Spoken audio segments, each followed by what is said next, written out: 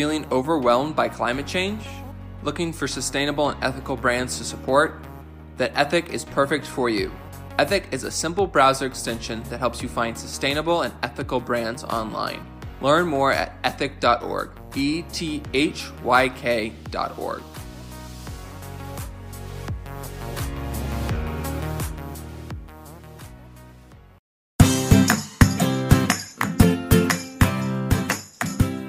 Hi, and welcome back to Realistic Sustainability Educational Shorts. One thing I've noticed as of late is it just seems to be that corporations are getting more and more lost when it comes to sustainability. It's not all of them, but a lot of them. As I get more and more opportunities to work with companies, not where I work per se, but as people bring me into their organizations to learn more about sustainability, I get a glimpse of what it looks like on the inside of some of these businesses. Now, I'm not going to state names. There's no reason to. And everybody starts from somewhere. It's like picking on me for going to the gym. I'm a big guy. Give me a minute. But that's what I'm thinking about when it comes to sustainability. Companies are at least bringing me in to get a better idea or to talk to staff or to teach, but I don't think they really know why. I think it's a checkbox. They write me a check, I come in, and they can check a little box that says, we brought a person in to talk about this. I don't get the feeling that most companies are actually attempting to make a change. I think they're just kind of following what they're supposed to do or what they think they're supposed to do. Now, again, don't let me sell you on the fact that it's been the experience everywhere. I have worked with other companies who get it, or at least seem to get it, but it's not the majority. What I find is that the sustainability teams are kind of like their marketing teams. I can tell you within a half hour of visiting a company or talking to leadership if they understand. First of all, did they take a person who understands sustainability, a fan of sustainability, and put them in charge of their sustainability department? Because if they did, that's what you're supposed to do. Most companies, it's part of marketing. You have a marketing manager who runs sustainability, and that is not going to work ever. I have heard all kinds of things. I've heard that they have to do these kinds of things because everybody else is doing them. They need to learn about sustainability so they don't get left behind in the movement. I've actually had people bring me in and say, what are the cheap things I can do and what will we get for PR on it? That's a complete misunderstanding of how it works. Yes, there are things you can do to reduce your cost, and there's some that are completely free, but a lot of those aren't going to put you on the news. They're just going to reduce your cost and your carbon footprint, which should be what you want to do. But these companies, they're looking for that thing they can tell the media, and that isn't it. And a lot of times they don't like my answer, but the answer is true, that it's a long-term process, that you reduce cost, you reduce your carbon footprint over long periods of time. I've even heard town hall meetings where leaders stand on a stage and tell their employees that they're looking to move forward and being more green because they're forced to. So if you're questioning why, that's why. Well, that's not going to succeed. That will never get better. You will never succeed at creating a sustainable company when the answer is, my arm was twisted and they forced us to. Doesn't work. Those are the people who stick to buzzwords. They stick to all of the things that they see on their corporate news channels and the things that they think they have to do. They're not actually getting better. There are companies out there who work on training and understanding of sustainability, ones who look for those cost reductions that actually reduce their carbon footprint. They, in the long run, are going to be the leaders in these industries. They're going to win because other companies can't compete when they start to reduce their cost. Sometimes it just means when times are good, you spend that money on things that will save you money later. For example, solar panels. There's a lot of things that you can do, but that's the easiest and low-hanging fruit. As you add those, it reduces cost, and then you set up a budget to where 80% loops back into continuing to reduce cost, and that other 20% goes to general budget.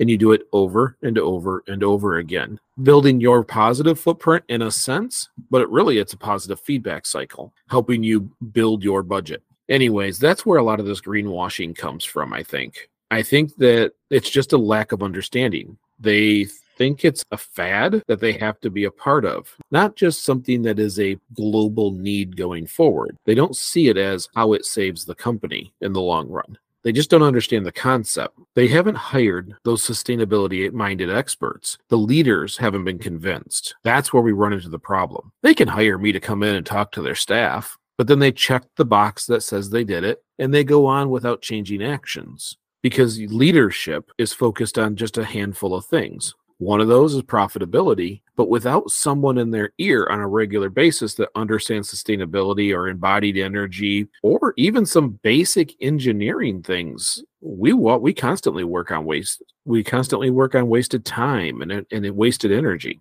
Without someone in their ear teaching them those things, they'll never understand. They'll go to reducing headcount to save money. They'll look at cheaper materials. None of those are a long-term sustainable change for profitability. You can't get rid of the people who know how to do the job and expect the job to get done well. You can't continuously buy worse and worse materials and expect that your product will be good. You have to find other ways. You have to find ways to reduce your cost that are sustainable and long-term. And kudos to those companies who have done it and or are doing it, or even just discovering they can. Good job, because they'll be here for a long time. These other ones are stuck in this rut. I don't know if it's just purely resistant to change, a lack of ability of understanding.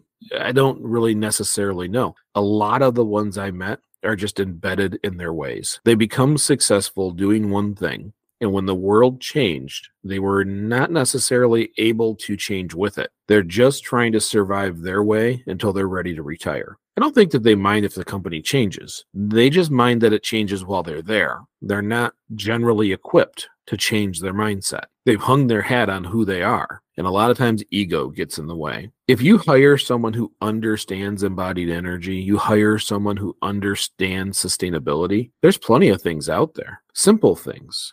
Getting rid of disposable dunnage, moving to something reusable that's shipped back and forth. A lot of times people will say the upfront cost is terrible, but it's permanent. You're not just constantly buying cardboard. And I'll tell you, now that Amazon has become this massive business monster, cardboard's becoming more and more expensive. They're using more and more. It's becoming harder to get at a reasonable price. So reusable dunnage over time, that will save you a ton of money because once you own it, you own it. You just maintain it well and make sure that it works for your products and in the variations of your products. One of the weirdest things I saw is there's a lot of companies out there, tech side, that are working on hydrogen fuel, but they're working on hydrogen fuel for little niche areas or niche markets. Hydrogen fuel is something that if you can learn to master, you can actually reduce the cost in your building. Hook it up, prove it works. You can scale it up and prove that its efficiency is still functional. All it's going to do is reduce your cost and improve what people think about your product. But I don't see that very often. People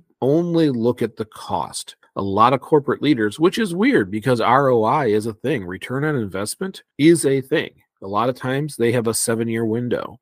Things float above it.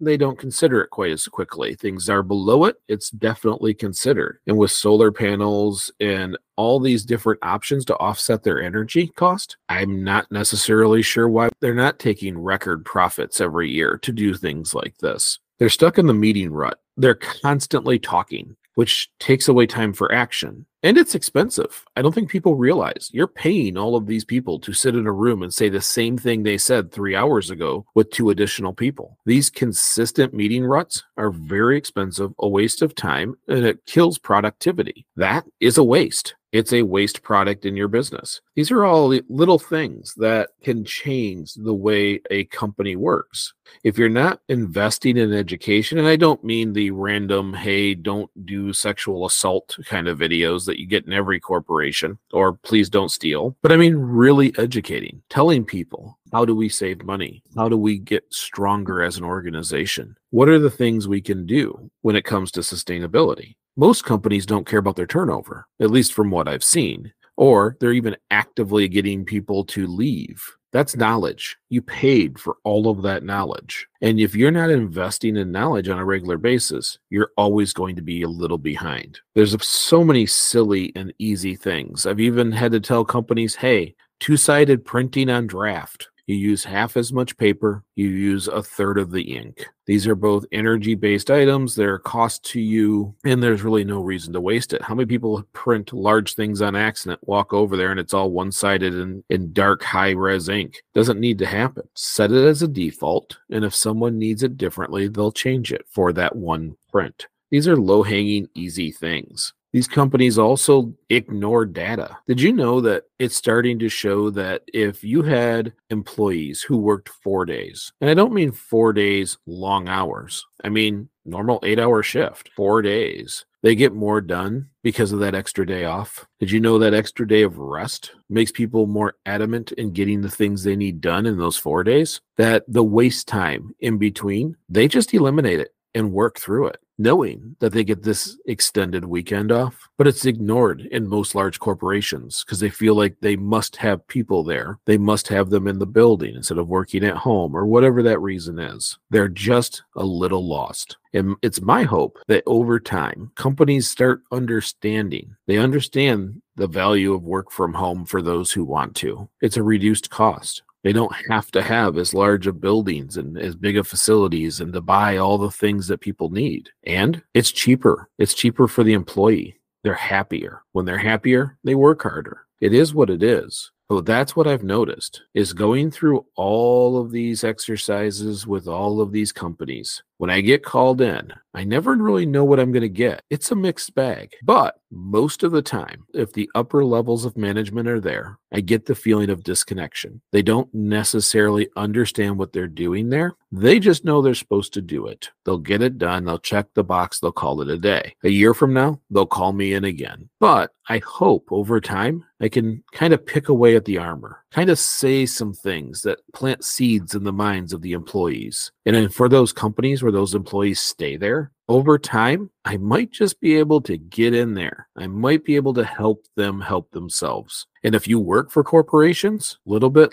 big bit, help them out. They don't seem to see it. Don't risk your job, but be a voice, because I think they need to hear it. It seems to be a struggle. And for those of you who are thinking about going into sustainability, for those of you who think it's a career, it is, and it will be. Over time, we're going to need more and more people who understand this. As some companies go under and others see why, they're going to want to hire you. You might be part of the HR department. You might be part of the marketing department, but you're there. The more people that understand sustainability in positions of education in corporations, the better. Little bit, big bit. You will become leaders in those industries. So have at it. Go get them. You will be building one heck of a positive footprint, and I'll thank you in advance. Thank you so much for listening. If you liked this episode, share it with a friend or on social media. By the way, Nick and we got Patreon up. Yeah, we actually have a Patreon, along with someone already signed up, even though we just barely got it out. You can do it for as little as $1 a month, and pretty soon we'll start even putting polls up. Anybody in the Patreon will get to help pick what episodes are coming next, or which ones we should record and have it ready to be uploaded. Thank you so much for listening. And remember, we get together each week to get a little bit better. Little bit, big bit. And thank you again, and we'll see you next week.